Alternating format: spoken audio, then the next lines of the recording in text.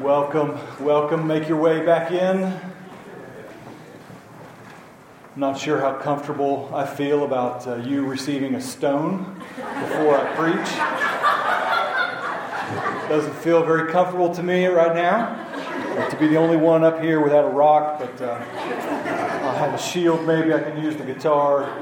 So we are looking at Esther chapter 3 this morning. And so if you have a Bible, let me invite you to turn to Esther chapter 3 as we continue our series through this often neglected book. And as you turn there, just allow me to say a word of prayer over our time in the Word this morning. Father, we thank you for your providence, that you preserved this book for us and for this time and for our hearing today. And if someone is hearing my voice today, it is because you desire it. This is a message that you have prepared, and so I praise you for it and ask that we would all, myself included, come under subjection to your word. That it is a powerful word, that it is a relevant word. Understanding that hundreds of years ago people preached from this passage, and hundreds of years from now people will preach from this passage. Your word will remain living and active, and we worship you for that. We stand humbled by that, and we acknowledge that stories and illustrations and words that I speak this morning won't have near the lasting impact and value that your word has. So allow us to cherish every word that we hear from you today, knowing that it is breathed out by you, preserved by you, and has the power to change us. So would you use your word today to change our hearts? And we pray that we would be discerning believers. That your Holy Spirit would give us discernment and teach us, that we may be instructed as to how to know you well and love you more and serve you. We bless you in Jesus' name. Amen. We've been walking through the book of Esther. I confess, of all the 66 books of the Bible, the 39 books of the Old Testament, the 27 of the New Testament, I've probably cycled through Esther maybe 3 times in my 25 years as a believer. And that's not very good, for somebody who has studied and read the Word a lot. And so this is my first time to tackle preaching a series through the book of Esther, but I've really enjoyed it. And I hope that you have too. We looked at chapter 1 a few weeks ago at the beginning of November, and we saw the negative example of what it means to walk in your sinful, fleshly passions. That if you continue to feed the sinful passions that you have, then you will experience this negative life that Galatians describes as death. But if you feed your spirit, if you walk in the Spirit, if you walk in the Spirit of God, that if you allow Him to speak to you and through you, then you will experience life. We saw the week after that in chapter 2 how God delights in using broken people. People who don't have it all together, imperfect people, people who have been broken and experienced heartache and pain. And this morning we're going to look at chapter 3, and I've tentatively called this Waiting for an Apology. And you may understand that more at the end. But waiting for an apology is this idea that someone has wronged you, and you can wait for a long time for that person to apologize to you. And what you do in that waiting period makes all the difference. We're focusing on the bad guy, Haman, in this chapter. This book is a really good book. You've got 4 main characters: King Xerxes, you've got Mordecai, you've got Esther, and then you've got the bad guy, Haman. And just to refresh your memory, Esther becomes the queen, and Haman, the bad guy, wants to exterminate all the Jews in the Middle East. And Mordecai, Queen Esther's cousin, foils the plot. And at the end of the story, all the Jews are saved, and God's redemptive purposes continue while Haman and his entire family is executed. So this morning we read about the plot of Haman to kill all the Jews. Now, if you didn't read ahead and I just spoiled it for you, I'm sorry for that. I shouldn't have given you a spoiler like that, but I trust that you've all heard this story before. So let's look deeper into Esther chapter 3. The Bible says, after these things, King Ahasuerus promoted Haman the Agagite. And I just pause there. Right away it says, after these things. So just to refresh your memory, it's been a few weeks. You've probably had some turkey. You've probably done a lot of traveling and things over the last few weeks. But after these things, if you look back at chapter 2, Mordecai heard that Bigthan and some other guy were trying to kill the king. And so Mordecai told Esther, his cousin, to warn the king that these guys were going to assassinate the king. And so the king and his people investigated, and then it was true. And so Mordecai saved the king's life. And so that's what after these things are. So after Mordecai saves the king's life, the king promotes Haman the Agagite, the son of Hammedatha, and advanced him. And he set his throne above all the officials who were with him. And it just leads to the natural question, why did Haman get promoted? I mean, wasn't it Mordecai? Didn't Mordecai foil the plot and save the king? Well, in some ways, the text hints that Haman the Agagite might have in some way stolen the credit for what Mordecai did. Have you ever had somebody in your workplace or maybe in your family life that they take credit for something that you did? Anybody ever had that experience? You land a big account, or you do something positive at work, or maybe you innovate something and someone else takes credit for that. Well, we see that in some way Haman was elevated above everybody else in this chapter after Mordecai saves the king. And so there's something suspicious here. Verse 2, all the king's servants who were at the king's gate bowed down and paid homage to Haman, for the king had so commanded concerning him. But Mordecai did not bow down or pay homage. And so the king's servants who were at the king's gate said to Mordecai, "Why do you transgress the king's command?" And when they spoke to him day after day, and he would not listen to them, they told Haman, in order to see whether Mordecai's words would stand, for he had told them that he was a Jew. So here we have an extremely stubborn man. I know there are no stubborn men in the room who would do this, but they were supposed to bow down on their knees to Haman, and they would all do so. So when Haman walks by, you see a sea of people bowing down, except for one guy stands out, right? Mordecai stands there while everybody bows, heart proud, super stubborn, refusing to bow down at all, and in complete defiance against the king's command. Particularly with this guy Haman. We don't get there's no sense in which the rest of the book that Haman is stubborn toward all authority. There is no way that we can see that in Mordecai's life. He just seems like it's just with Haman. And so this bothers Haman. So look at verse 5. When Haman saw that Mordecai did not bow down or pay homage to him, Haman was filled with fury.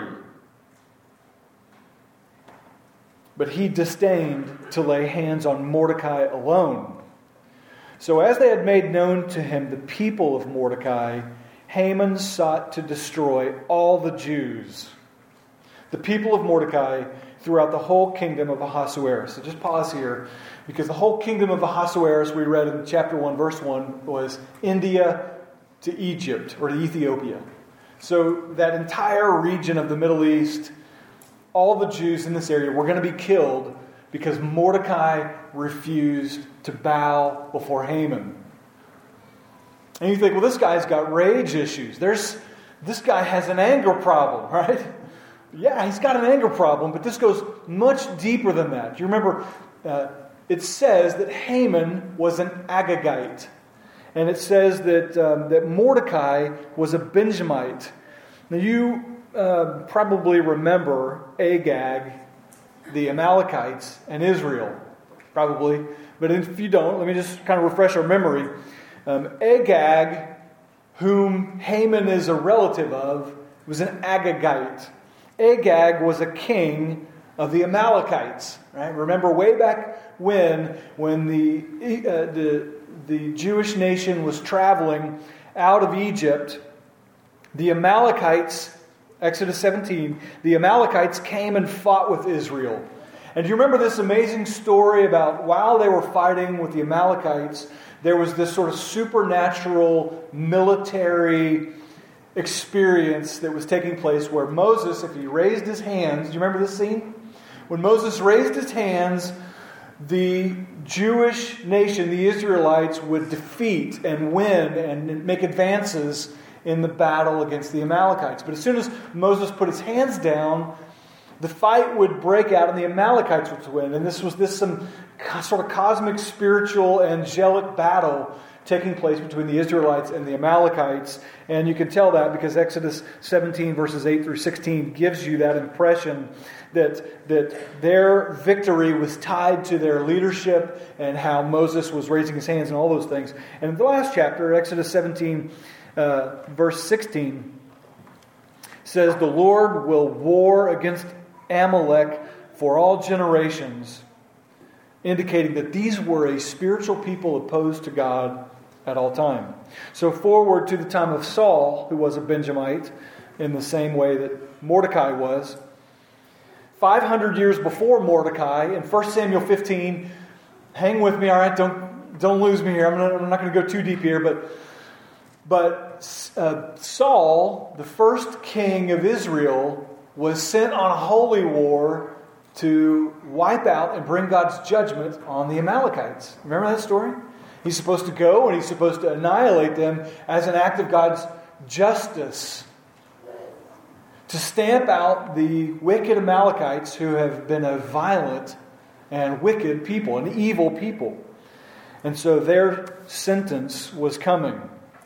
Saul goes to do that, and he almost obeys. He wipes out most of the Amalekites, but he keeps the best of the spoil, and he brings back who?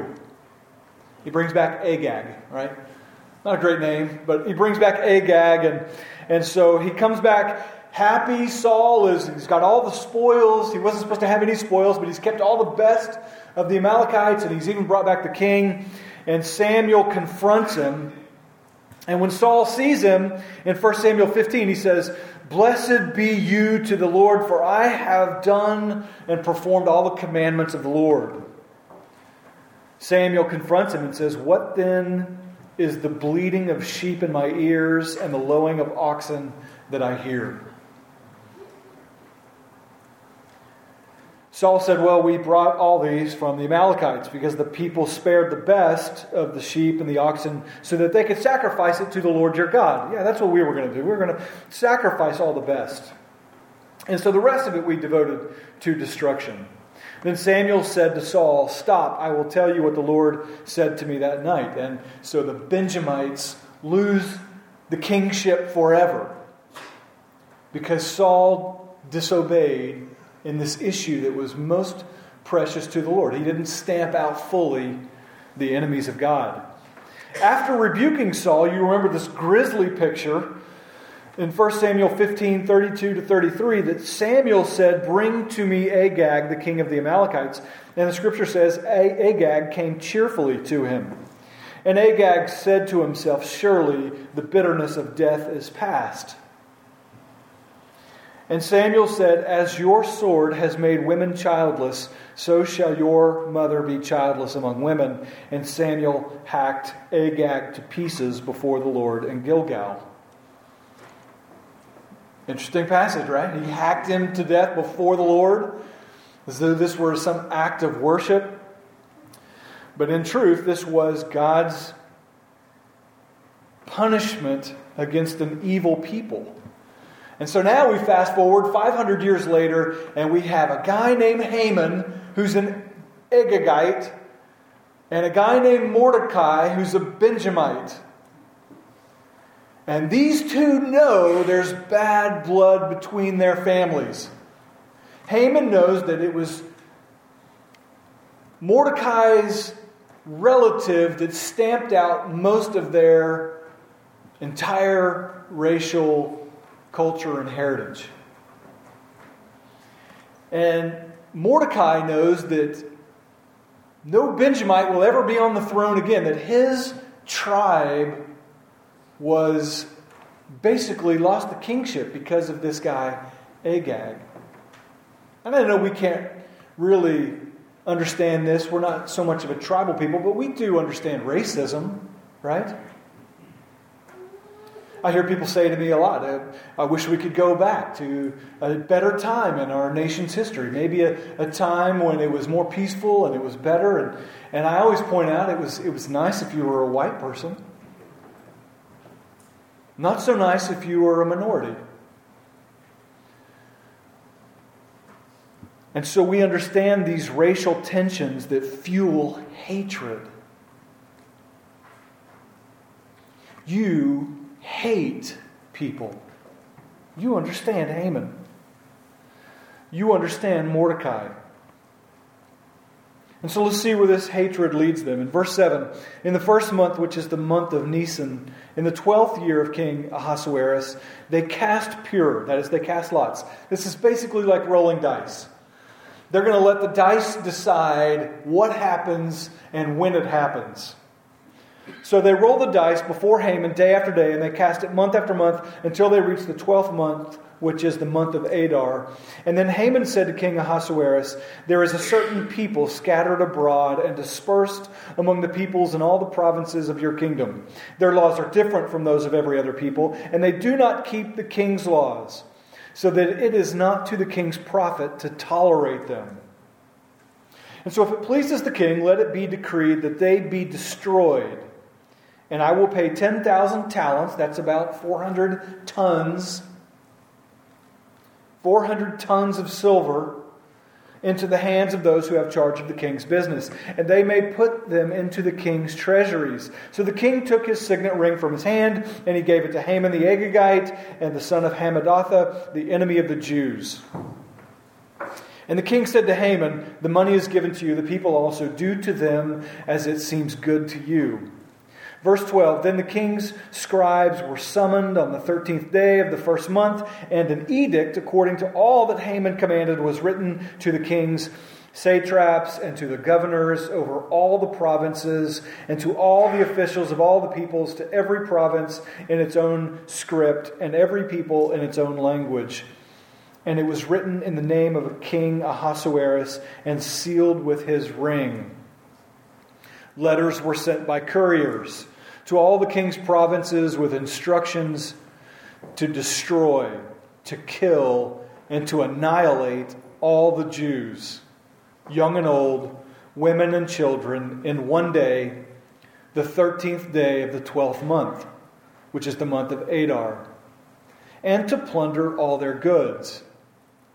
A copy of this document was to be issued as a decree in every province by proclamation to all the peoples to be ready for that day. The couriers went out hurriedly by order of the king, and the decree was issued in Susa, the citadel, and the king and Haman sat down to have a drink. But the city of Susa was thrown into confusion. It's a terrible passage in many ways, describing the progression that hatred and bitterness leads to something. And so my main point this morning is that bitterness will destroy you. You must love your enemies. It's my main point, that bitterness will consume you, hatred will consume you, it will destroy you, and it will destroy those around you. And you must come to grips with loving your enemies.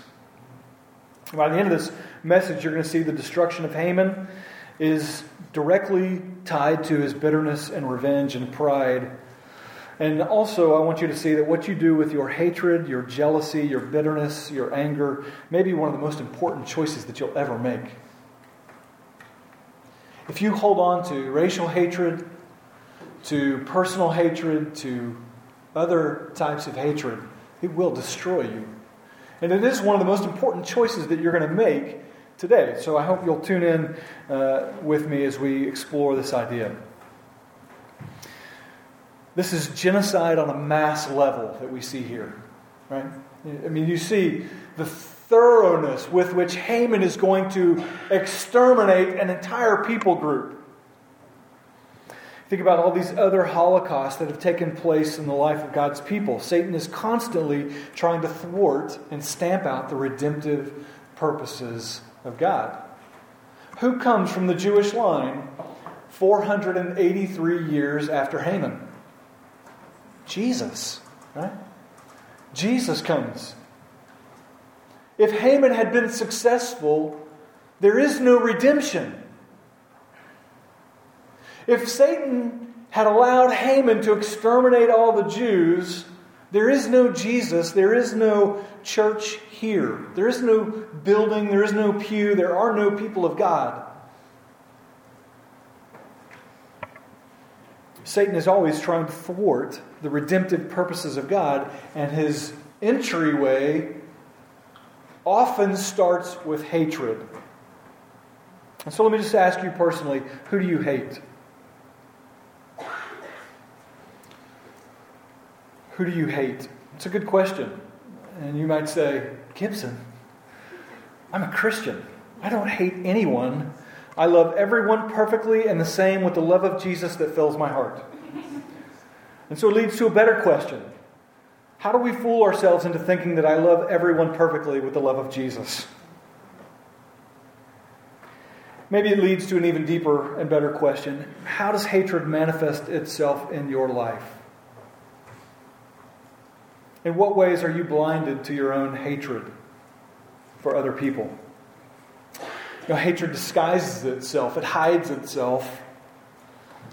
And so we fool ourselves into thinking that we don't hate people because it subtly expresses itself in devious ways in the life of a Christ follower. I'm not talking about if you're not a born-again believer.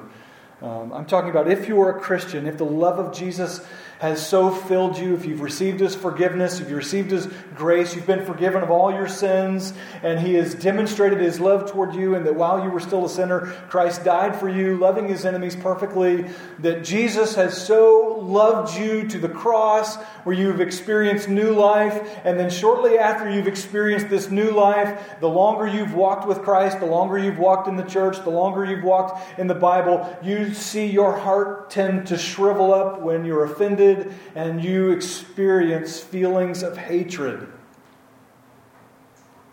For many of you, immediately you had somebody that you hate come to mind, but you don't feel like it's hate because it disguises itself, it hides itself. We know that we're supposed to love, right? The greatest commandment is to love, right? To love your neighbor. Love the Lord your God with all your heart, soul, mind, and strength, and then to love your neighbor as yourself. We're supposed to love, and we know that. We're not supposed to hate. We know that. There are really just a few places where hatred is okay for the Christ follower.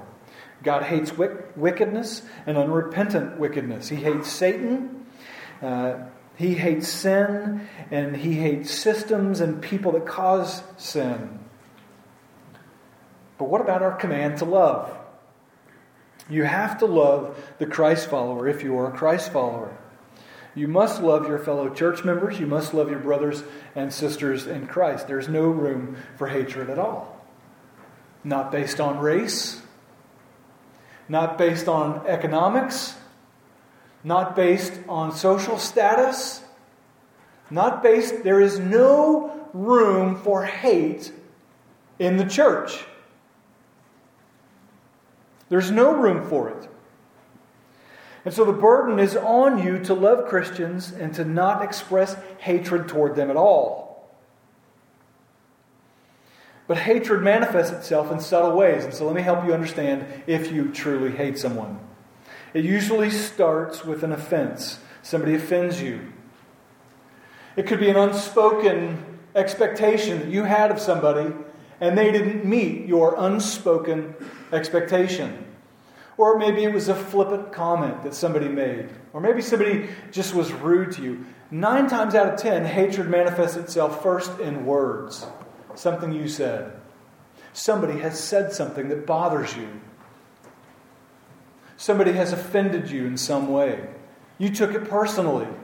It wounded you. It hurt, their words. Or maybe it was an action, and a terrible action that somebody committed against you, and that offended you. It could be as subtle as a brushing off, or as serious as an abusive relationship. Maybe it's just a misunderstanding. Maybe it's an unspoken expectation. Whatever it is, you get offended. Which leads you to a lack of concern or negative feelings toward that person.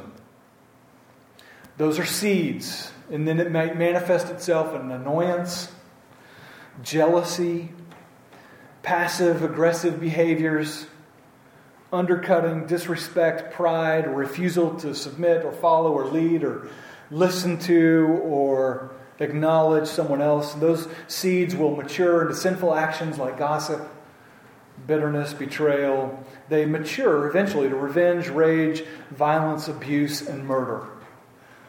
You say, oh, come on, isn't that a stretch?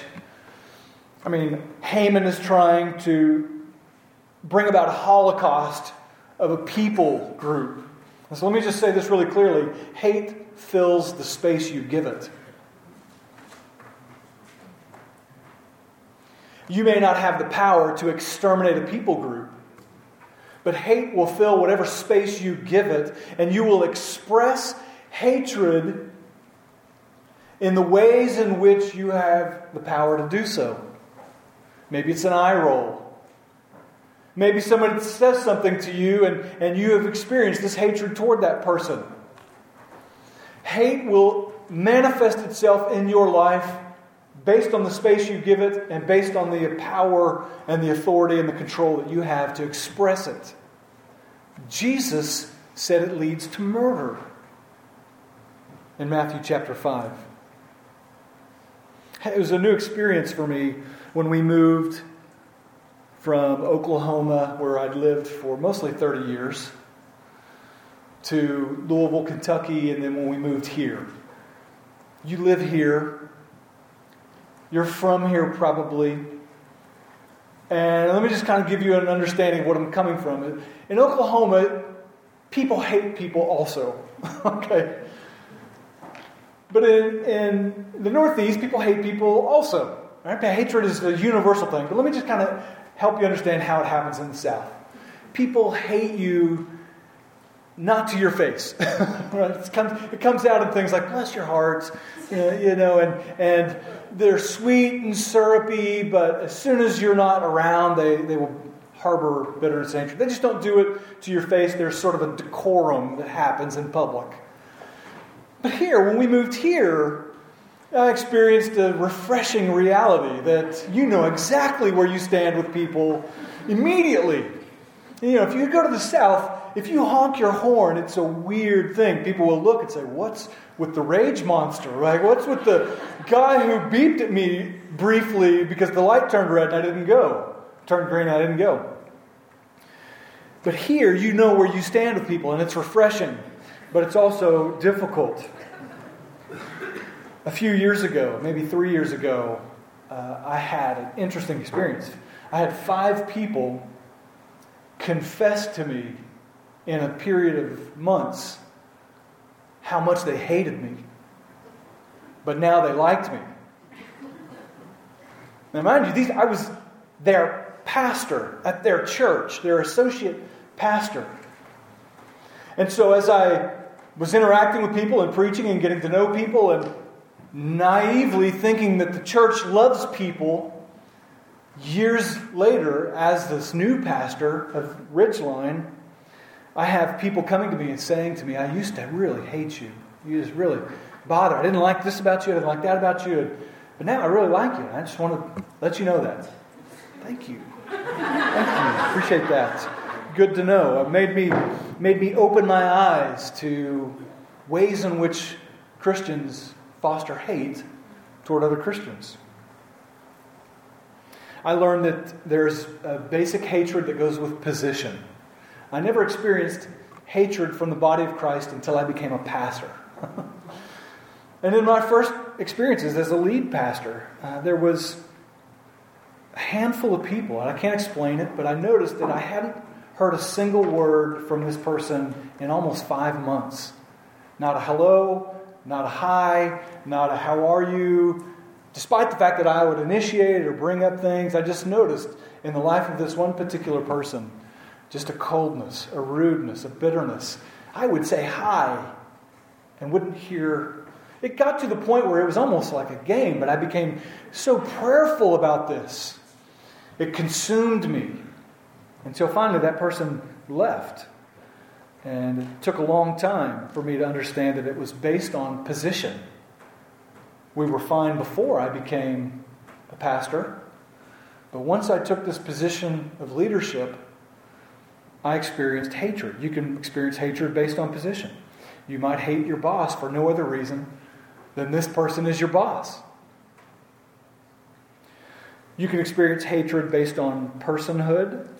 You can experience hatred in many ways. Someone could be critical of you, critical of everything you say, critical of everything you do. They could just be outright angry with you, that they see your body language when you come around. There's facial expressions and the way they hold themselves, the way they walk away. Maybe they give you the silent treatment. Maybe they undercut you with the words they say. There's no doubt in my mind that almost every person in the room has experienced the hatred of somebody else at some time. Or maybe you are the hateful person. Through all that, it was a really painful time. I went through several years where it was just hard. It was hard to deal with. It's hard to deal with it when you learn that you're hated. But what I learned was this. It was significant. I loved people who loved me really well. I appreciated those who appreciated me, and it was love untested. Completely untested.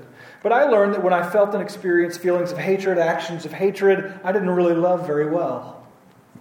I was bitter. I experienced hatred toward people. I withdrew a lot. I built walls. I separated myself. I did all these things. And this was probably the most valuable experience to me in learning how to love your enemies. I learned that drinking bitterness is like drinking poison and expecting the other person to die. When you withhold forgiveness, when you hold on to anger and hatred and bitterness in your own life, you are destroying yourself. Holding on to your hatred will destroy you and those around you, just like it did for Haman. And by the end of the story here, 10 years into the book of Esther, Haman goes from a normal guy to a dead guy with all of his family and his sons and his children, everyone dead because of his bitterness and hatred. And if you want to see your heart shrivel and die, hold on to hatred, bitterness, jealousy, anger for the next decade. Just hold on to it. Just encourage it. Give it space in your heart to grow. And watch what happens. Better yet, I don't want to watch what happens. I want to be far away from you if you are allowing hatred and bitterness to develop in your life. I'm primarily speaking to Christians, by the way. This message is for the Christ follower. Somebody who's been saved and baptized and said, Jesus loves you, but I hate you. I'm jealous of you. I'm angry with you. I don't agree with you, and so I'm going to hold on to that. Jesus told us in Matthew 5, you've heard that it was said, you shall love your neighbor and hate your enemy. But I say to you, love your enemies and pray for those who persecute you, so that you may be sons of your Father who is in heaven. For if you love those who love you, what reward do you have? Do not tax collectors and sinners do the same thing? If you greet only your brothers and sisters in Christ, what more are you doing to others? Don't even Gentiles do that? The idea is easy. You are supposed to hate enemies outside of Christ. It's just the natural instinctive reaction that we have. But in Christ, you should be defined by the way you love those who hate you. You should be defined by an overwhelming sense of love and affection and compassion for the people who hate you the most. If I ask the person that you hate how well they feel loved by you, what would they say to me? I'm going to close with how to love your enemies this morning. The first thing is to pray, pray, pray. Pray for yourself. When you detect the root of anger, bitterness, hatred, jealousy in your heart, pray fervently for yourself, for God to change your heart. And then pray for the person to whom you are experiencing those feelings of hatred. Pray. 2, forgive them fully and forget about it. I experienced a time when I was dealing with extreme hatred toward my own father for some things that happened in my childhood and in my high school life. And I can't really go into the whole story. I just don't have time. But I'll never forget the words of my mentor, Jim Lang, as a 17-year-old, who said to me very clearly, you have to forgive him, and you have to forgive him tonight. He said, you become like the person you are most bitter toward. How do you think they became the way they are? They held on to their own bitterness and became bitter as well. Hurt people. They just can't help it. And they hurt people because they were hurt and they held on to their hatred and anger and bitterness. I'll never forget that. And Jim led me through these steps of expressing forgiveness. Number 1, because Jesus commands it. Number 2, because if you hold on to it, it'll destroy you. But he led me through these steps. He said, Gibson, take a piece of paper, write down everything that person has ever committed against you. All the things that you're holding on to. And so I wrote them all down, and I got to 10 or 12 things, and the list I just ran out of things to say. At that point, I was being petty. And then he said, now, after you've done that, take a piece of paper, write down on the same column there next to it, all the offenses that you have committed against God. Just a list. And I started to write. And the longer I got into my life, I just realized my column was too long. It was pages of sins that I committed against God. And at the end of it, he said, and at the bottom of that, I want you to understand that Jesus fully, freely, completely forgave you. And he commands you to forgive them. And he read me the parable about the two men whom the master had forgiven of their debts. And one went out and he held it against the other one. And he said, you must forgive. Forgive fully and forget. Pray, forgive. The third thing might seem counterintuitive, but it's re-engage relationally but carefully. Re-engage relationally but carefully. For those of you who've been abused in the room, for those of you who your husband physically abuses you, mentally abuses you, for those who abuse their children, for those who abuse, for those who are violent, for those in whom this room you've been deeply affected, this will be a breath of fresh air, because forgiveness doesn't always mean re-engaging fully relationally. Jesus said in Matthew 7, don't give dogs what is holy, and do not throw your pearls before pigs, lest they trample them underfoot and turn to attack you. Proverbs 4:23 says to guard your heart with all vigilance, for from it flow the springs of life. Forgiveness doesn't mean justifying bad behavior. And if your husband hits you, if your father hits you, if you're abusive toward your husband, if you're abusive toward your wife or to anyone else, toward your employees or toward other employers, that behavior is not excusable in any way. If you've been the recipient of abuse, the command for you is to forgive your abuser. But that doesn't mean that you're saying their behavior is okay. And you have the permission of Jesus, right? This is a permission slip from Jesus that you can forgive them fully and re-engage relationally, but carefully. There's no reason for you to fully, relationally put yourself under abusive behavior. There are many ways out, but you must re-engage relationally, but carefully. The fourth thing is to refuse to sin as you deal with your feelings of hatred. Just refuse it. I once heard a story, and the quote is hard to trace back, but it basically comes from this New England book, this book from England, from the mid-1900s, that describes the 3 levels of communication. Weak people talk about people, better people talk about events, and some people talk about ideas. And I'm not saying that's right or gospel or true or not, but it does say something about our proclivity toward gossip and tearing people down with their words. Refuse to sin as you deal with your feelings of hatred. The most common way that you hate people is with your words. In this church, in this body, in these 2 churches together, you harbor hatred toward other people. And it expresses itself most clearly in gossip and in backbiting and in undercutting and in devouring each other with your words. You take pleasure in their pain. When something bad happens, you find yourself saying, good, they had that coming for what they did to me. Or they get something, or there's a blessing in their life, and you don't feel joy toward them. You sort of withdraw. There's a sense in which you're happiest when they're hurting. And when they're happy, you refuse to rejoice with those who rejoice. Isolating, ignoring, disrespecting, avoiding.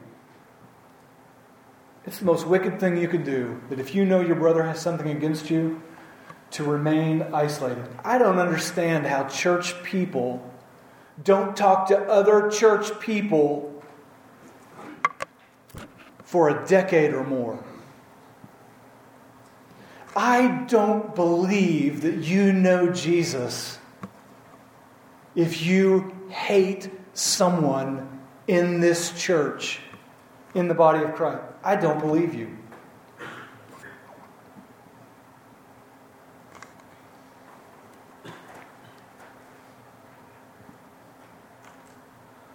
The 5th thing, acknowledge that Jesus loves them passionately.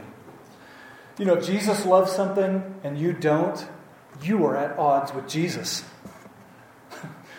I had a guy tell me how much he hates singing the words projected on the screen rather than the words in a book. What if Jesus likes people singing to him, words on a screen? If you find yourself hating things that Jesus loves, you might just find yourself on the outside of Christ. Jesus loves them passionately. And if you're expressing or experiencing hatred and fostering it, if you hang on to your hate while Jesus maintains his love and a commitment to that person, you find yourself as the enemy of Jesus. 5 simple things. Pray, forgive, re-engage relationally but carefully. Refuse to sin as you deal with your feelings of hatred. And acknowledge that Jesus loves them passionately. If you do those things, you will find the root of hatred being removed from your life. Probably the greatest thing we see in this is that Jesus loves his enemies. Romans 5:6-8 says, while we were still weak, at the right time Christ died for the ungodly. For one will scarcely die for a righteous person, though perhaps for a good person one would dare even to die. But God shows his love for us in that while we were still sinners, Christ died for us. He passionately loves his enemies. And so if you're struggling with hatred, your greatest resource is Jesus himself, who can usher you into love and compassion and forgiveness toward those you hate the most. In closing today, it's my hope and prayer that you will pull out the deep root of hatred, bitterness, jealousy, and anger from your life. Because you will not experience the blessing and the union of Christ so long as you harbor hatred for what he loves.